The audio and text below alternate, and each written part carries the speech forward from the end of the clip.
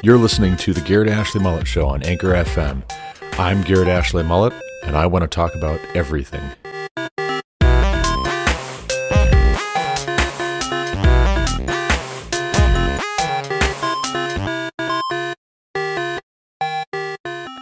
Welcome back to the Garrett Ashley Mullet Show. This is Garrett Ashley Mullet, coming to you from Greeley, Colorado for episode 268 of this podcast.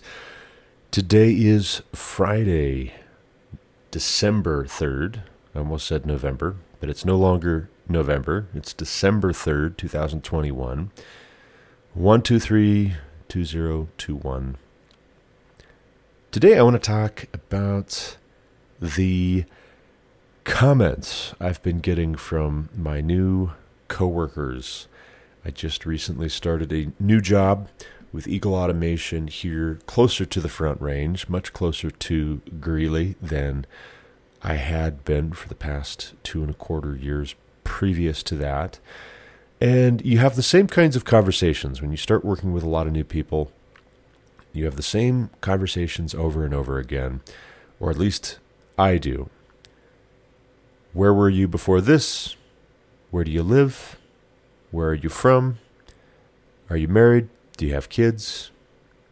And then, of course, when I answer that last question in particular, there are a host of other questions and comments which come predictably, reliably, without fail. There are maybe a few exceptions so far. 1 in 10, 2 in 10, where someone has asked me, don't you know how that happens? I don't know how you do it, they might say. They might guess that we're either Catholic or we're Mormon. But after they ask the question of, do you have any kids? And I tell them, yep, and I hold up my fingers. I've stopped even just saying, I just hold up my fingers and I let them count for a second. And then they have their eyes go big, and maybe once or twice in 10 times, they'll say, wow, that's great. But 9 or 8 out of 10 times, the other 9 or 8 out of 10 times, the response is, wow, that's crazy. No way. You have 7 kids? And it's almost as if somebody circulated a script. They're all reading from a script in their heads. But that script is culture. That script is the zeitgeist, the spirit of this age. That script is our popularly held ideas and notions and attitudes about having children, about getting married, about the purpose of marriage, about the purpose of family, about the purpose of life, for that matter. And I'll confess, sometimes it is difficult for me to know how best to respond when someone says, wow, that's crazy. Don't you know how that happens? Are you guys done yet? Are you done yet? That one comes up a lot. Or, you have enough for a fill-in-the-blank team. You almost have enough for a baseball team. You do have enough for a baseball team. You almost have enough for a basketball team. You do have enough for a basketball team. What are you going for, a football team? Like, everything's in relation to sports analogies. But here's the funny thing. If this is a sports analogy, don't you play to get more points on the scoreboard? Don't you play because you want to win? If you're going to talk about sports, okay, maybe I've got enough for a team, but maybe that's a good thing. Maybe that's not silly. Maybe that's not ridiculous. Maybe we need more people with a team player mindset in the right way. Not a team player like you go along to get along with things that are unethical, things that are sketchy, things that are dubious. You just keep your head down, keep moving forward, do what's expected of you, play the role of a cog in the machine uncritically so that you can get home in one piece, with your job intact, your reputation intact. Play your video games, watch your movies, watch your TV shows, eat your favorite foods, go to bed, wake up, do it all over again. Maybe what kinds of teams we need more of and will need more of in the future are the teams where people are used to living with folks who think differently, who have different motives, who have different ambitions, who need encouragement, who need forgiveness, who need love, who need support, who need help. That's part of what comes with the territory of family, or at least a healthy family, as God intended. A healthy family, everybody's not talking over each other all the time, cutting each other down all the time, picking on each other all the time, looking for ways to complain about each other all the time. In a healthy family, you look for ways to build each other up. I want to see you succeed because you're family. Because when you succeed, we succeed. That's a healthy family. That's a healthy team. And team players who play like that, day in, day out, all through childhood, are going to grow up with a little bit of a different perspective once they enter real life, as it's called, as it's popularly known. If someone has one kiddo, and that kiddo grows up being an only child, yes, they might play on sports teams. They might learn the importance of working with others, getting along with others, how to do that somewhere else besides home. But it is something that you switch on and off when you learn it somewhere else besides home. When you learn it at home because you come from a big family, because you're maybe the father or mother of a big family, you don't get to turn it off and turn it on. Or if you do get to hit the pause button every now and then to catch a breather, collect your wits, regroup, you're hitting pause, and that's the exception rather than the rule. But no, we're not Catholic or Mormon. We're Christians.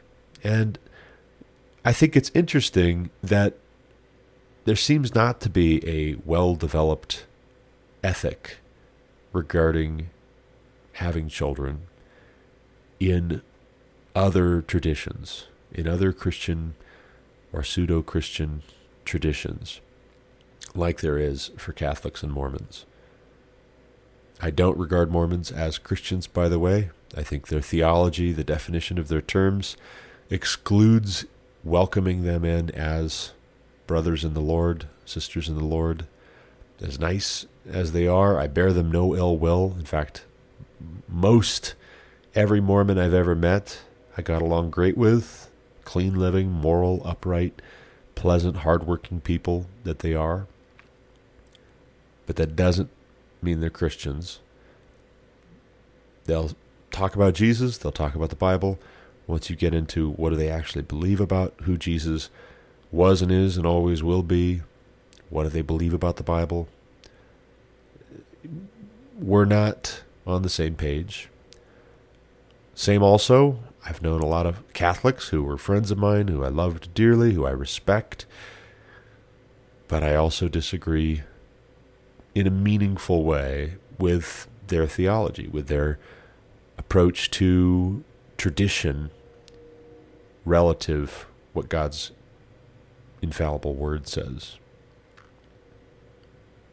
So, no, we're not Catholic and we're not Mormon. But why is it so surprising to people that we are Christians? Just Christians. And we believe these things. I think why that's surprising has a lot to do with how the American church has developed, the traditions that have developed in Protestant evangelical Christianity in America. And by God's grace, my wife and I decided early on, here is our attitude, here is our calling, here is our conviction with regards to having children. And quite frankly, if our example and the way we articulate our mindset on this, if it influences the mainstream and it serves as an example, that's great. That wasn't our first goal. We're not trying to change everybody's minds. We're not trying to change the world in terms of what everybody else believes.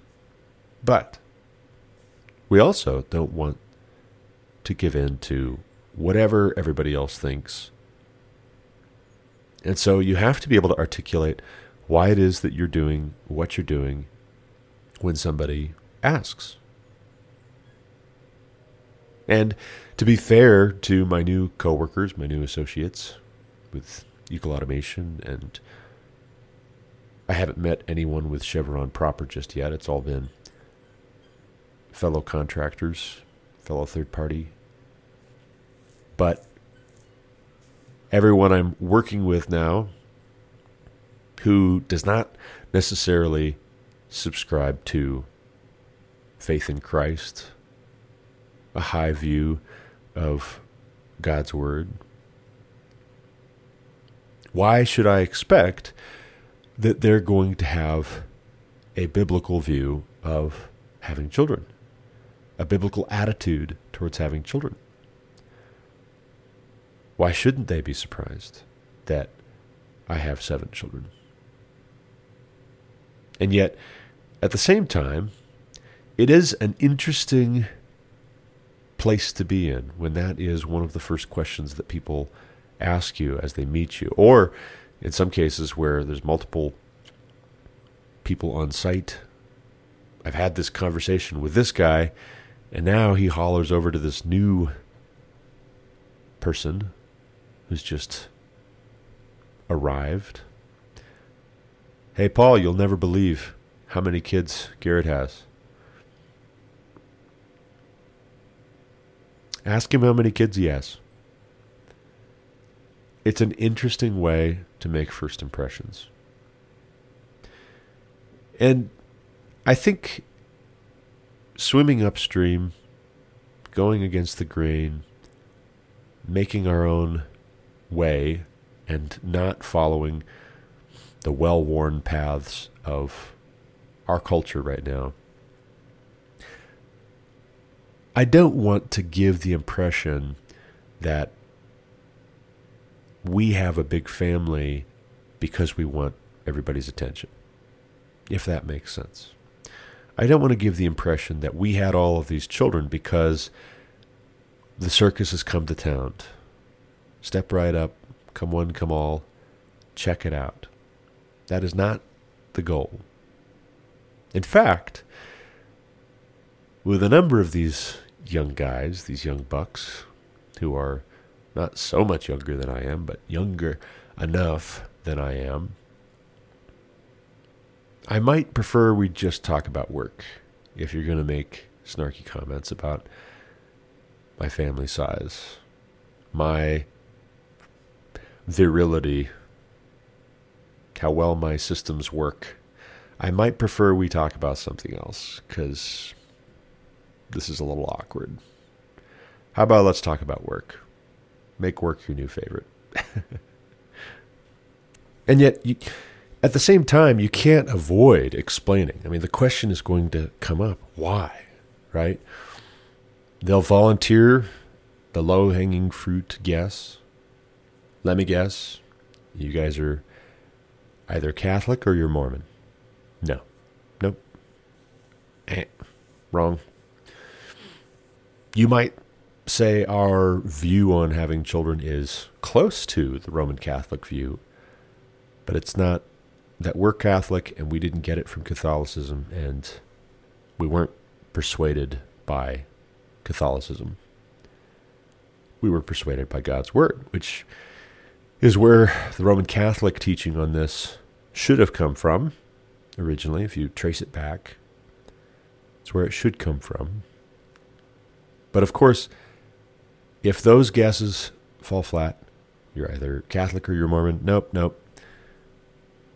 Then you have to give some kind of other explanation. And it is an opportunity to give a testimony, but you don't want to make it weird either. You don't want to make it awkward. I'm not doing evangelism primarily through my family size as I see it. My intention is not to preach the gospel of having big families. The order of operations, just like in math, PEMDAS, right? Parentheses, addition. No, I'm sorry. I'm off to a bad start already. Parentheses, exponents, multiplication, addition. No, multiplication, division, addition, subtraction. Parentheses. Yeah. Yes. That's the order of operations. See, and we do that, I think, with other side issues. Where if you don't slow down a little bit, if you just jump in, you can get the letters out of whack. Is it parentheses and then multiplication and then addition? No, it's not. PEMDAS. Parentheses, exponents, multiplication, division, addition, subtraction. The parentheses in this case, as a Christian, is God as creator. The doctrine of creation is central, or at least it's primary. In the beginning, God created. That is how God's word starts out, and that's the logical beginning to our understanding of the Christian faith, of ourselves, of who God is. Who is God? First and foremost, God is the creator, who existed before creation, who is eternal. In the beginning, God. In the beginning, God. 4 words get us started off on the right foot. Or, without those 4 words, if you fundamentally alter any of those 4 words, you will arrive at very different conclusions about things. So if you have an evolutionary worldview where the letters are out of whack, or you're missing some letters in the order of operations entirely, you're going to arrive at different conclusions. You're going to arrive at a different answer to the problem.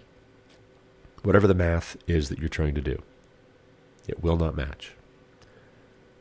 In the beginning, God. God is the creator. God creates everything that exists, and the cherry on top, as it were, was creating Adam and then Eve. And even there, the order of operations is very important. The New Testament authors allude to this. Paul, the apostle, alludes to this. It was not accidental. It was not a mistake. It was not an oversight. It was not clumsiness on God's part that he created Adam first and then Eve. He created man in his image. Male and female he created them, but he created male first.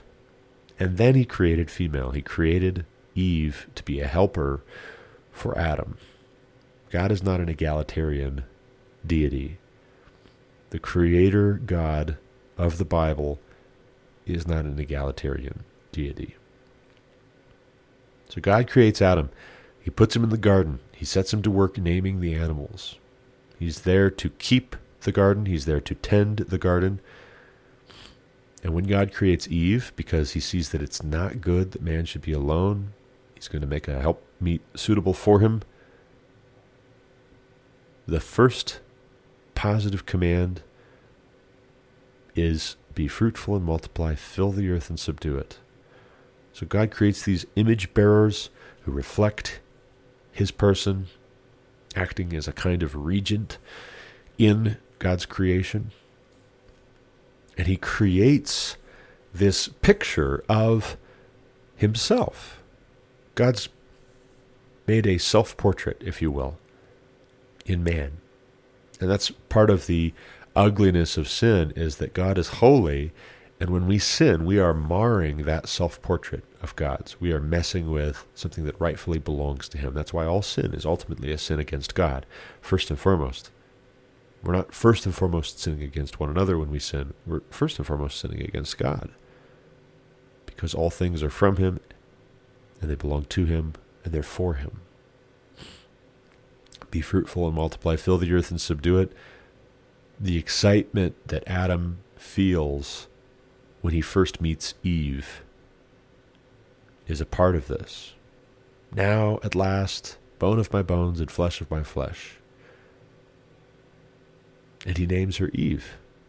Adam names Eve as a further way of symbolically and ritually and effectively exercising authority under God.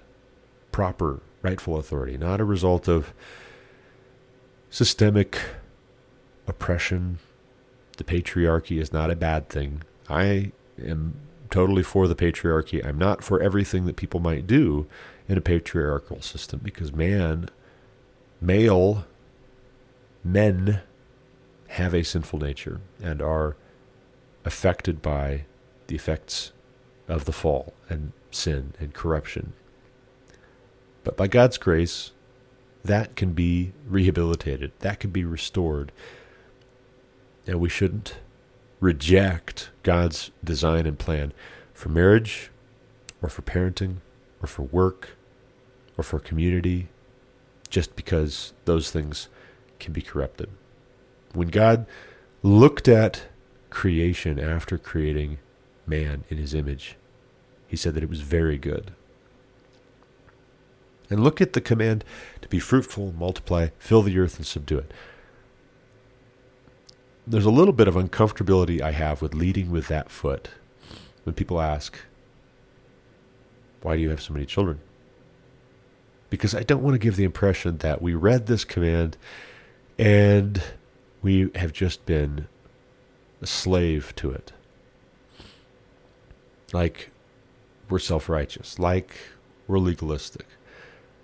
We see this command there, it's okay, well, I guess that's what we got to do. I don't want to have children, but we just got to because God said we have to. No, because God's word reframes the attitude that we have towards having children. However many children, however few children we have, God's word must, if we're being transformed by the renewing of our mind in God's word, our attitude towards children, our expectations about having children, and the prescription for how to manage the role of a parent, how to manage your marriage, how to manage your home, all of that is fundamentally affected, altered by reading God's word, by the order of operations in God's word. In the beginning, God created the heavens and the earth. God said, let us make man in our image, after our likeness. God saw that it was not good that the man should be alone. Be fruitful and multiply, fill the earth and subdue it. So we do this thing, right? We have these children. And for those new associates, new coworkers I have who are a little bit more thoughtful about these things, I'll explain. We want to be content however many children the good Lord blesses us with, and we want to be good stewards of however many children the good Lord blesses us with. If he gives us no children at the beginning of our marriage, then so be it. Amen. Let it be. If he gives us one or two and that's it, well then, praise God. If he gives us 20, then so be it. If God desires for us to have 20 children, so be it. Now, I don't believe at this point, at this juncture, at this rate, that God is going to give us 20 children. And yet, if he gives us 10, and they all get married, and we regard our daughters-in-law in particular, and at this point, at this rate, we'll only have one son-in-law. But if we regard them as our children as well, once they've married into the family, well, then we will have 20 children, just like we always joked. And then those children beget children, and we have grandchildren. And our perspective on what we're doing and why we're doing it and where this is going and how we're going to do it is changed. I don't know how you do it. I hear that one often. You know, guy I just met, some days I don't know how I do it either. I'll be honest with you. Some days we are just tired to beat all. And you know what? That's all right.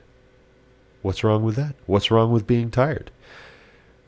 Wouldn't it be a sad thing to go through life never being tired, never having spent yourself, never having invested yourself? Isn't that kind of nihilistic? Isn't that kind of a depressing way to live your life?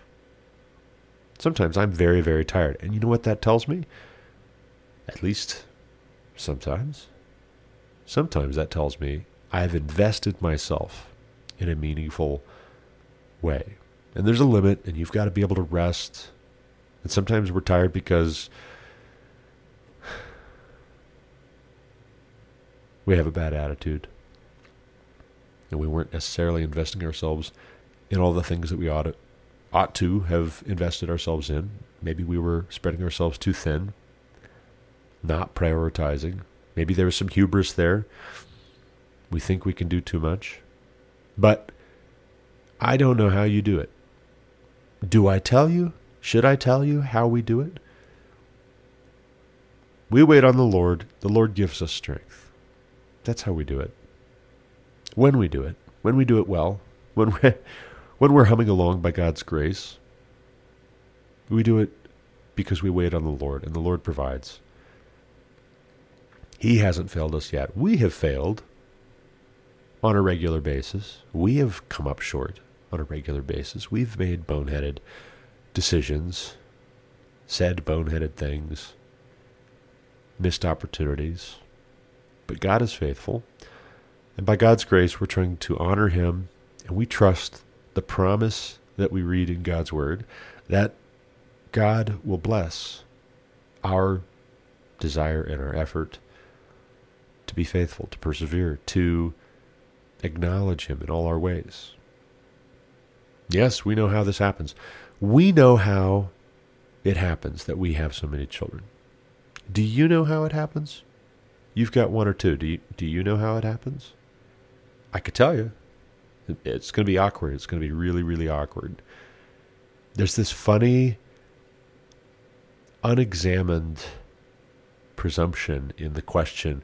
And it's a joke, and I know it's a joke, and they don't mean anything by it. They don't mean to be rude or uncomfortable or awkward or anything. But there's a kind of insinuation that you're stupid. What, are you stupid or something? Why would you have that many kids? That's dumb. That's stupid. That's crazy. What a waste of life. Think of all the fun things that you're not doing because you've got these kids. No.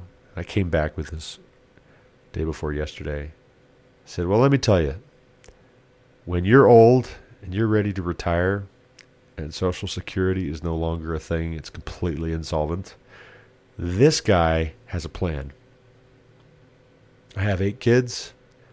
My kids are a much better safety net than trusting that your retirement funds are going to be there however much you put away, especially with inflation and the craziness of the left wanting to redistribute everything. Try redistributing my kids. Just try it. That thought has not occurred to them. I am investing. I am putting away money for retirement, if you will. Think of it that way. That makes sense. But that makes sense because apart from God, our outlook is very short-sighted in this culture. Our perspective on family life is very self-absorbed. It's very self-centered. That's why so many people don't get married. That's why you have feminists complaining that the earth does not revolve around them when it comes to finding a quote-unquote good man. That's why you have so many cynical men who are complaining that they can't find a good woman. And don't start with me about all the justifications. It's a lot of cynicism. It's a lot of bitterness. There absolutely are psychological trends and cultural trends that are valid to examine. Don't get me wrong. But there's also a great deal of cynicism that is not healthy. That is not the best we can do. We are not being our best selves when we give into that cynicism, when we give into that self-absorption. We are not. We are just not. For me to affirm that, to affirm you in that, I would be eroding my capacity to function well as a husband and as a father, as a man. I don't know how you do it, they say. A part of how I do it is imperfectly, you bet, but by God's grace, I try to consider my wife. I try to serve my wife, not in a slavish, servile way, but in a dignified and authoritative way.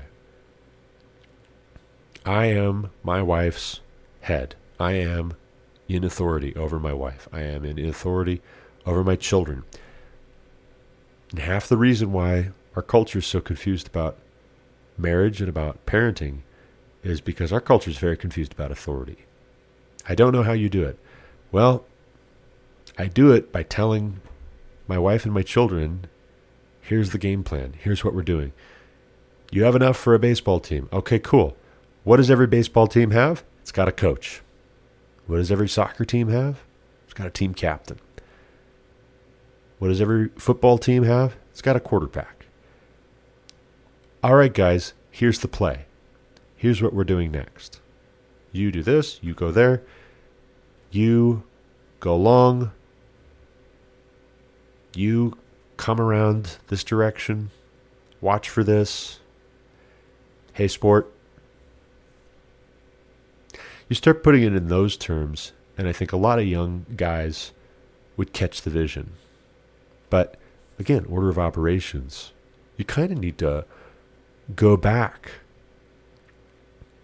You need to go back and start with, in the beginning, God. Because the doctrine of creation is foundational.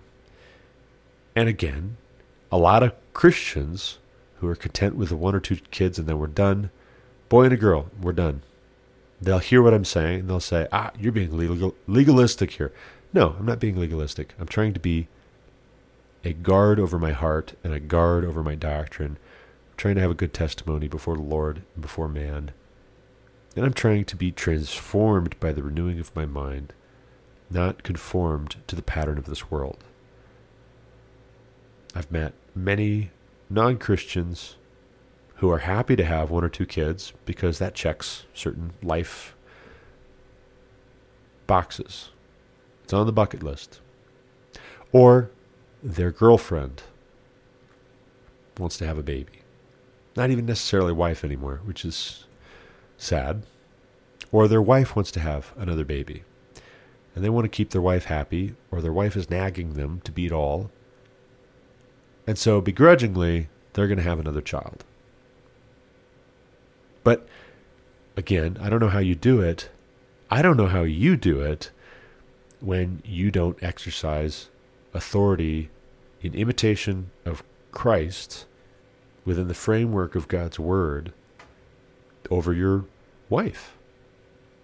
If you really shouldn't be having children because it's not safe, her health can't handle it, your health can't handle it, your finances can't handle it, God knows that. But if it literally cannot happen, it should not happen, and you have thought about this soberly before God, you've been diligent, not self-absorbed, not selfish, but because you want to honor God and because you want to honor your wife, you say, no. Then that's what it is. But if it's selfishness on your part because you don't want something eating into your time hanging out weekly with the guys, going out for drinks with the guys, going and playing sports with the guys, watching football with the guys, playing video games, I don't know how you do it. You tell me you don't know how I do it. I don't know how you do it. Because that sounds pretty shallow. That sounds pretty unfulfilling, quite honestly. And I don't say that to mock. I don't say that to put anybody down. But I do say that to challenge you to see more meaning and purpose in life, to think longer term, to think bigger picture, find a woman who you can lead and love before the Lord and take her as a wife. If she'll have you. You might have to talk her into it.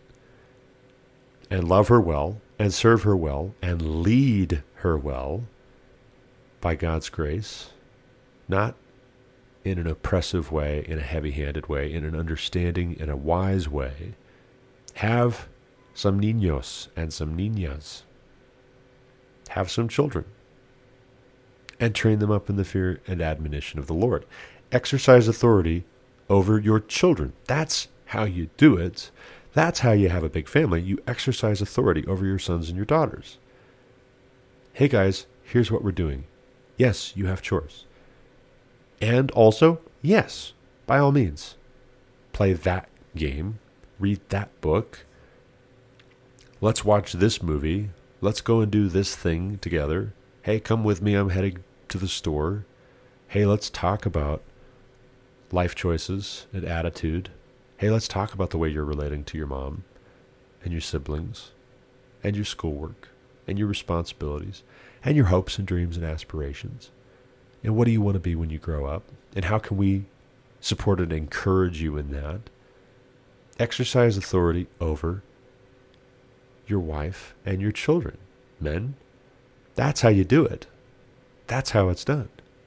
And it's just like going to the gym. I used to be a personal fitness instructor in high school. That was my part-time job. You don't bring somebody in who is limp-wristed, weak. They've got a little bit of a gut. They've never worked out a day in their life. You don't bring that person in and throw them in with a deadlifting competition with some guys that have been working out for years, regularly, day in, day out. I don't care if I want to. I'm not skipping leg day. That guy who works out in a disciplined way, day in, day out, all the time. Doesn't matter if he's sick, doesn't matter if it's a holiday, doesn't matter if it's a birthday, doesn't matter if he's on vacation. He does not skip leg day. He does not skip leg day.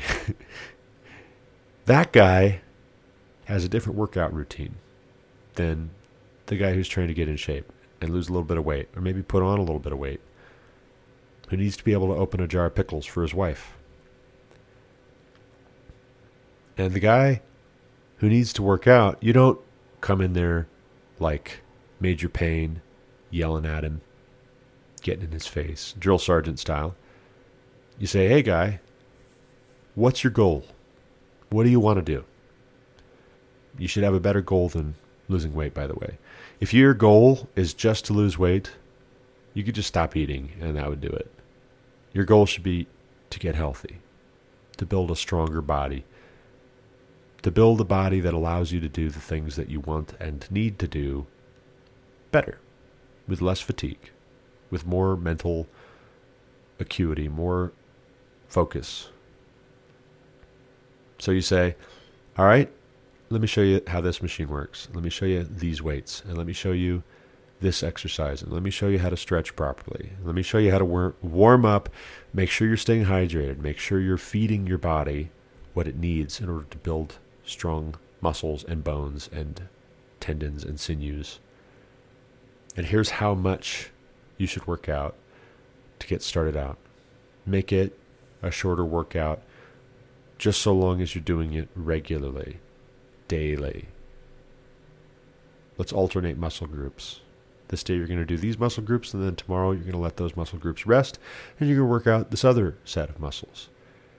And the next day you'll come back to that muscle group you rested the day before, and you just go back and forth and back and forth and back and forth like that. And before you know it, you're going to be able to do more repetitions with more weight. You're going to be able to run faster for longer. You're going to get less winded.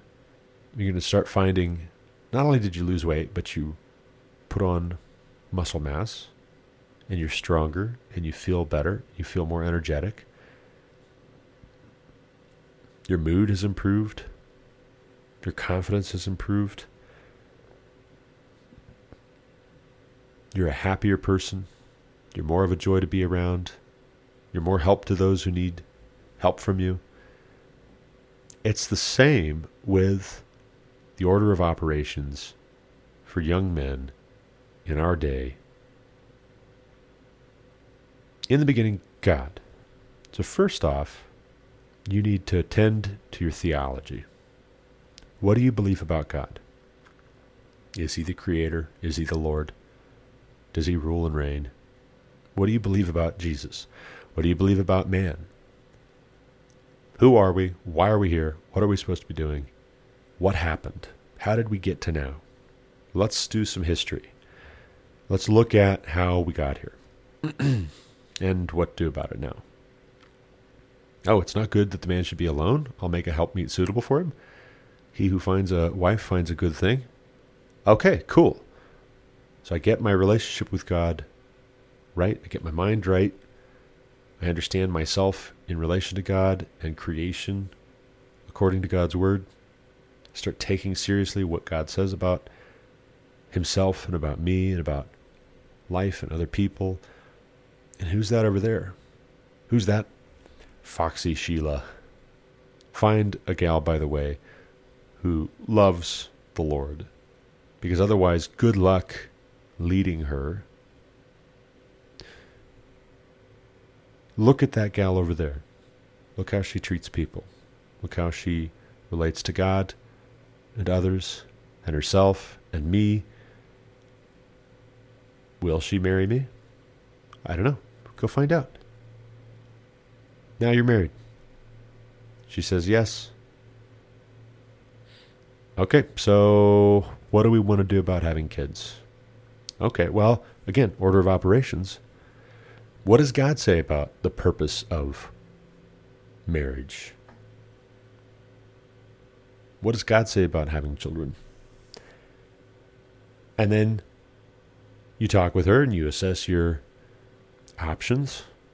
And maybe what you say is, I'm going to work really hard to provide for our family so that we've got a roof over our heads by the grace of God. So we've got clothes on our backs by the grace of God. So we've got food on the table by the grace of God. So we've got transportation that's reliable. We can pay the utilities, cover our expenses. And we're going to do our duty. And if the good Lord blesses us with children, then praise God. And let's be good stewards of those children. And let's raise them to love the Lord. Let's raise them to love one another. Let's raise them to relate to authority in a godly way, in an appropriate way, in a healthy way, in a way that can be blessed.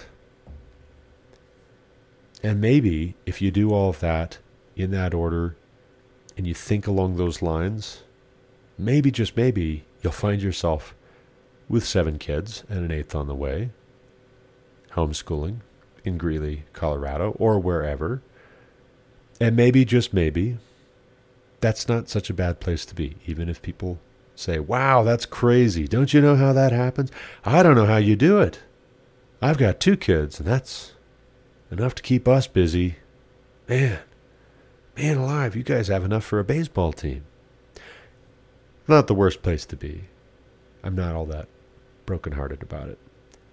But speaking of work, new associates, coworkers, the new job, the new routine, which I'm very much enjoying, by the way. Very, very excited. Very glad to be with the Eagle Automation team. I should go and get ready, get out the door. It's a Friday. Got work today, and then once work is finished up for the day, I've got music practice with Lucas Abernathy. Need to hit him up. Hopefully, I can get off in a decent hour this afternoon. We'll practice some music for Sunday. But on that note, as always, thank you for listening. Until next time, God bless. You've been listening to The Garrett Ashley Mullet Show on Anchor FM. For more content like what you just heard, subscribe to this podcast on Apple Podcasts, Google Podcasts, or Spotify.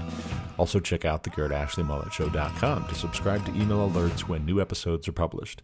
As always, you can reach me with any comments, questions, complaints, objections, or insights at GarrettAshleyMullet@protonmail.com.